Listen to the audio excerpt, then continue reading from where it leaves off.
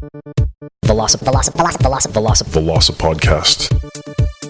Velocipodcast. Hey, sexy friend. He's making me his bitch. Maybe want to get a piece of that. Pretty good. I want to talk about sexy teens. I was getting erections. It's a very creepy feeling. I can guarantee that underwear theft will come up again. None of this is relevant. Pokemon, Pokeballs. 750 milliliter bottle of rum. Welcome to the Velocity Podcast, a study in monology. This is your grumpy Uncle Peter. He will say words at you. Look, I don't necessarily want to see Chris Hemsworth naked. I mean, yes, I do, but that's not the goal of what I'm about to say, and that might be what it kind of sounds like.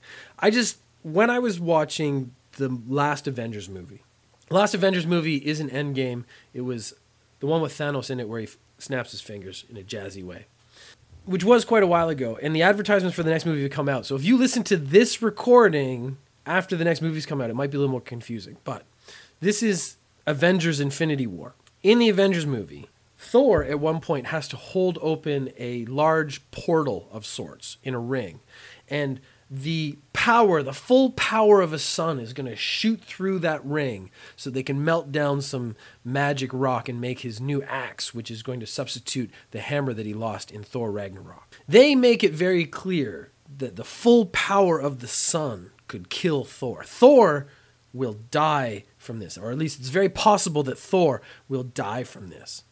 So he stands and he's pushing with both his arms and his legs. And he's outstretched. He's in sort of like a star formation. He's a beautiful man with all his clothes on. And then the power of the sun burns through and it goes past his body and it melts the axe, the magic rock that makes the axe that will now be the conduit for his full power as Thor, god of lightning and thunder. Why doesn't the sun burn off his clothes? And so this is a problem. Clothes and superheroes are a continual issue for me.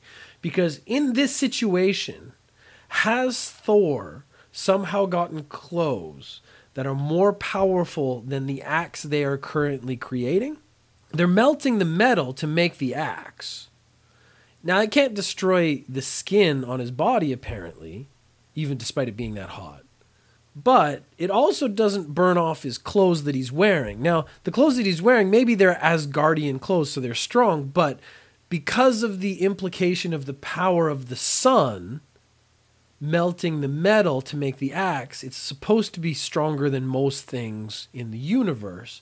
His clothes come out perfectly fine. Are his clothes somehow already made from a stronger material? And then would it not make more sense to make the axe from the material that his clothes are already made out of? It seems like making a club, or if you could make a sharp edge, I don't know, let's just say this is silk or something. But if you could make some kind of silk, you could make just like piano wire, like a wire. So would it not be better? And he could garrote people on the battlefield.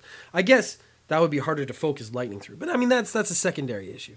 What I'm saying is they have a situation where they've created this incredibly powerful thing. Clearly they have something right in front of them that is in a way more powerful. He could maybe make a shield out of the clothes he's wearing, and then nothing could actually get through that shield. Like the power of a sun couldn't rip his clothes, so how could the power of anything else that they're running up against in the Avengers movie go through that shield? He could give that shield to Captain America. He doesn't seem to have a shield anymore. He was using one of those borrowed shields from the Wakanda guys. That's not actually as cool as the Captain America shield. That should be in there.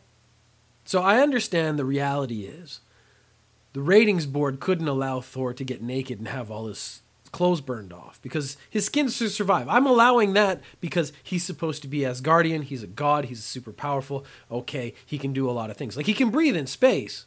Or he doesn't breathe at all. I don't know how that works. But for all my questions about superheroes, this always comes up. Superheroes' clothes. How do the clothes survive the trials and tribulations that the heroes put them through? Like the Flash, when he runs as fast as he can, all his clothes should probably just tear or burn off. Hulk's stretchy pants have been kind of an ongoing joke for years. because he has to wear some kind of spandex. That actually is just the answer. He has to start wearing spandex all the time underneath his clothes. And even then, probably couldn't expand enough. But at least he could, scientifically create something because he knows he's going to get bigger. So at least he has a sense of what will happen. Thor didn't wake up in the morning that morning and say, I'm going to go stand in front of a sun, the full power of a sun. I better put on my 150 SPF clothes on today. He's just like, I got to go out tomorrow, and so I better get... So off he goes in his Thor underoos. Superman's clothes sort of make sense because they come from the planet. Now, that does not imply that his clothes are super, because he gets his power from the yellow sun. So does his clothing get its power to survive what he does through the yellow sun as well? Someone needs to take a moment and really talk about superheroes' clothing and how or why they survive what the superheroes do. So, a core question. Why does my son think he owns his computer? He bought it, but it is in my house, therefore it is mine. How can I make him understand this? Now, this is an interesting question because to me the level of ignorance that they're actually displaying demonstrates they're probably sincere. I don't believe that this question is trolling. I think this is a real person who really thinks this way. But I would bet the application of what they think, the logic they're using, doesn't extend outside of other people. So when they bring their things into someone's house, so I'm talking about the primary person here, the person asking the question, who believes that if something is in her house, it is therefore hers. We would need, honestly, a bit of definition to better understand what she's talking about. But what she's saying is that something resides within her home. Because it is her home, it is actually her property. It doesn't matter if someone else paid for that thing. So her concept of ownership actually comes down to location. But I'm betting if she thinks if she brings something of hers into someone else's house, that it isn't theirs. Now, she might say that things she brings into someone else's house might be temporary because she's bringing her clothes into someone else's house as she wears them, and she intends to leave later. But that's the loophole. So for the child, the son, his intent, I would assume, is to not stay in her house forever. When he is old enough, he plans to leave. But based on her logic, once she puts her money in the bank, that money is no longer her money. It is now the bank's money, and they don't really have to return it to her because now that the money is in the bank, it is not her money anymore anyways. Now, I would bet that she disagrees with that.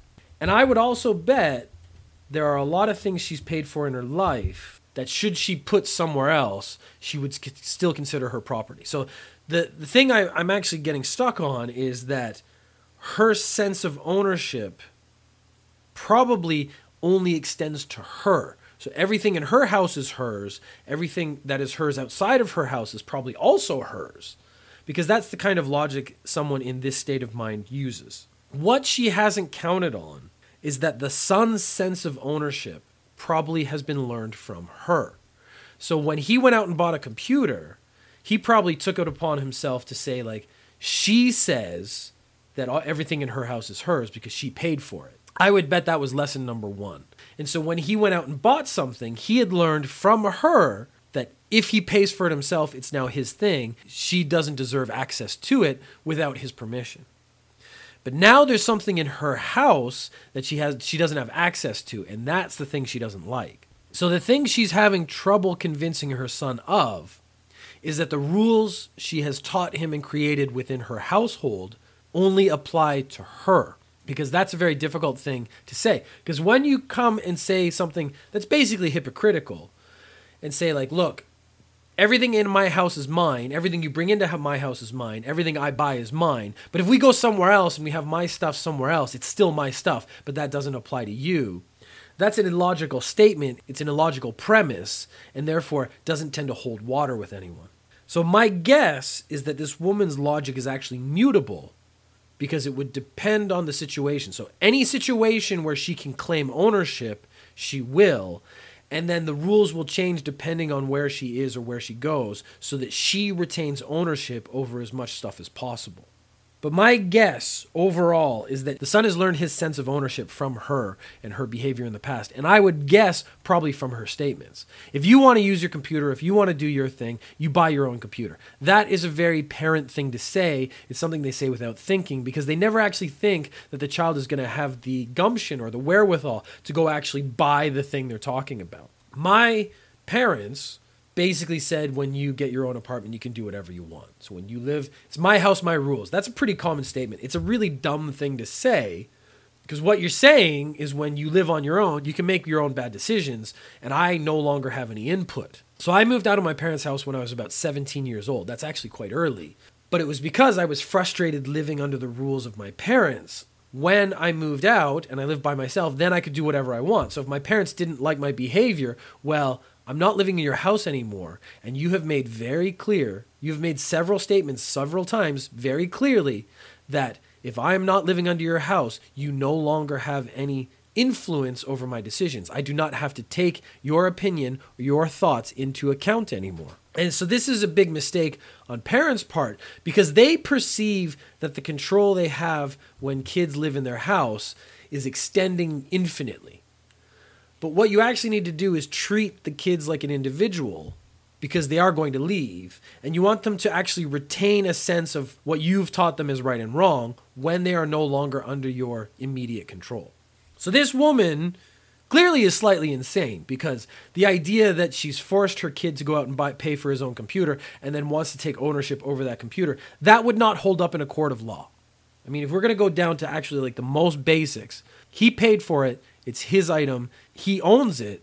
If she actually wants to abuse that, I'm sure she would actually lose that in a court case. The fact that it's in her house has less immediacy, has less importance than the over actual payment ownership of the item. But what she's failed to do is actually have an understanding of a broader sense of the system that she's created. And actually, my guess here is that she's actually done it to herself. So all I can really say is I hope that kid moves out of her house soon and then gives her zero access to any of his stuff, or has her come over to his place, and then as soon as she puts her bag down, he just picks it up and starts doing whatever he wants with it. He takes her wallet out, starts taking her money, because that's in his house, so it's now his property. So you'll hear people talk about the youth of today and responsibility and how they aren't responsible. And I've actually found that is just as true for young people of today as it is for middle-aged people of today, as it is for basically every person in the world. Some people are responsible, some people are not. Actually, age is not really relevant to the question. Now, we do find that people, different generations kind of communicate differently and things like that, and their values sort of change, but that doesn't mean they are irresponsible. But I train people who generally are a significant number of years younger than me. So I have come across this issue because we do meet the entitled people who do not understand the idea of taking responsibility for themselves. And it is something I think you grow into. Certainly myself at a young age was not a responsible young man. I didn't do all the things I should do. I didn't do them well. I didn't do things properly because it just was not a big concern for me in my life. But there was a statement I made once, and it was, you are responsible for everything that happens in your classroom.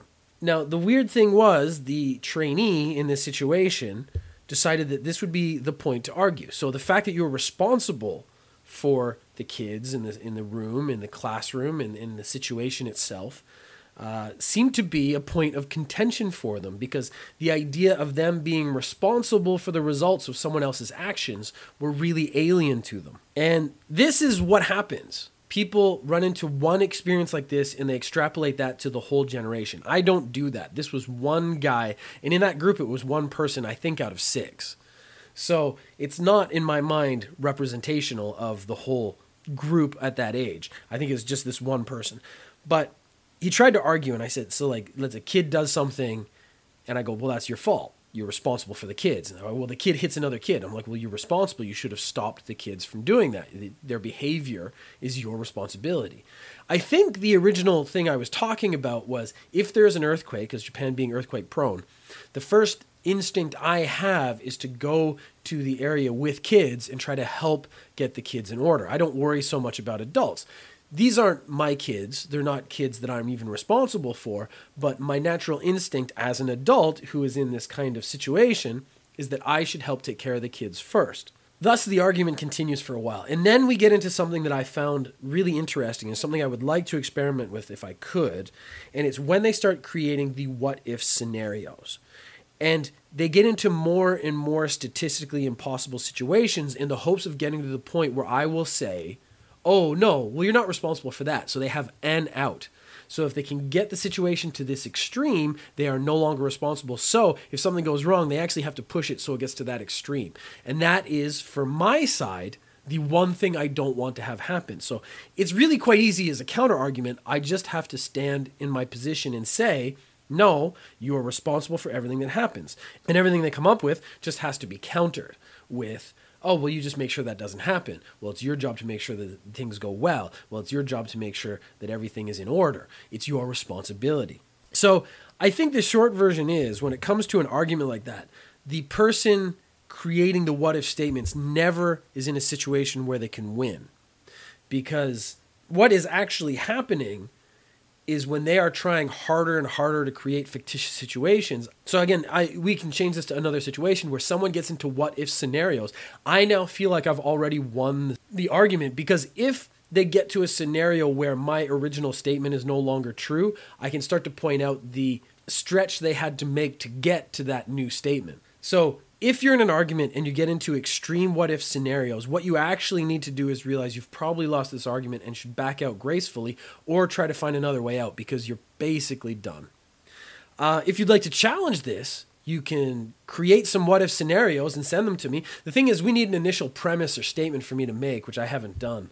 You should be responsible for others. But if you'd like to create some what-if scenarios, you can feel free to email them to me. You can email velocipodcast@gmail.com or at Velocipeter on Twitter. A woman on Reddit. You know, if I'm bringing up a Reddit story, it's already somehow offended me in some way. A woman on Reddit did a very wonderful thing by donating her terminal son's heart to another human being so that they could survive. And an interesting thing that came up around the same time is that in the UK is now no longer opt-in. You don't have to go and say, I'm an organ donor. You actually have to go and opt out. So now you are by default an organ donor.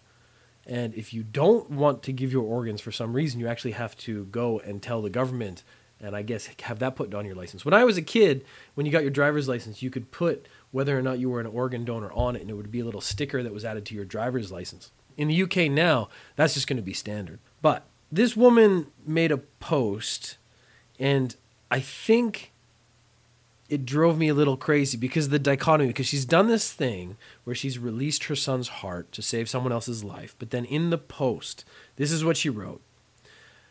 In Canada, the recipient of the organ is kept secret.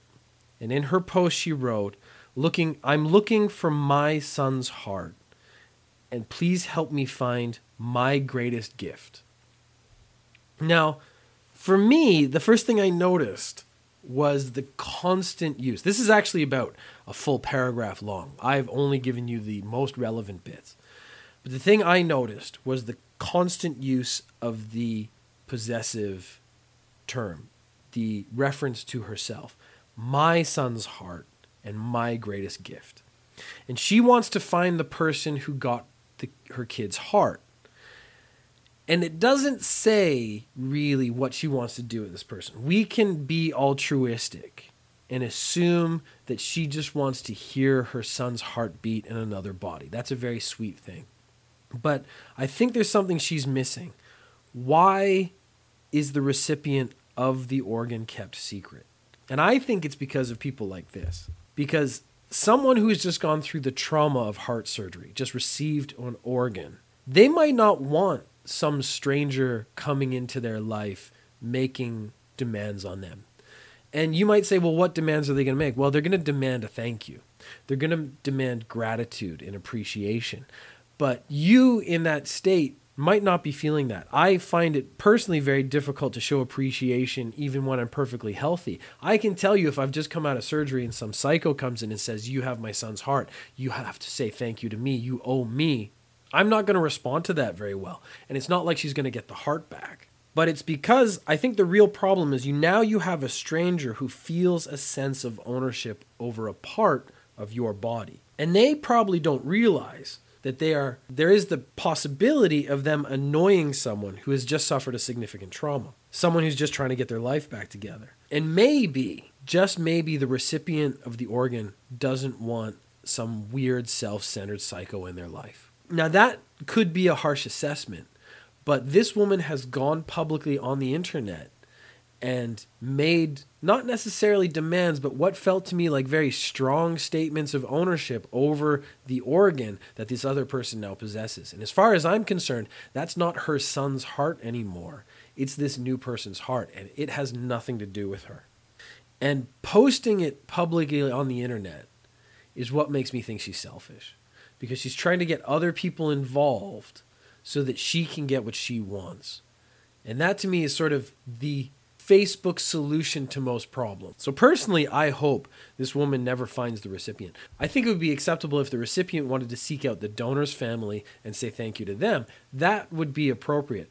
But when you have someone who feels like they now deserve something because you have survived, that puts you in a really weird position of, I don't think this is a good place to be anymore. And not only that, if you want to get really, really specific, she's probably breaking a bunch of rules. I don't know if these would be laws, but she's probably breaking a bunch of rules by trying to seek this person out in the first place. So that already gives you a sense of her state of mind and state of being, where she thinks she's above the rules that everyone else has to follow. And that personally is absolutely not the kind of person I want in my life.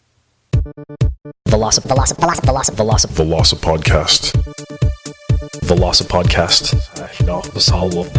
Hey, sexy friend. He's making me his bitch. Thank you for listening. If you have questions or comments, you can tweet at VelociPeter or email velocipodcast@gmail.com.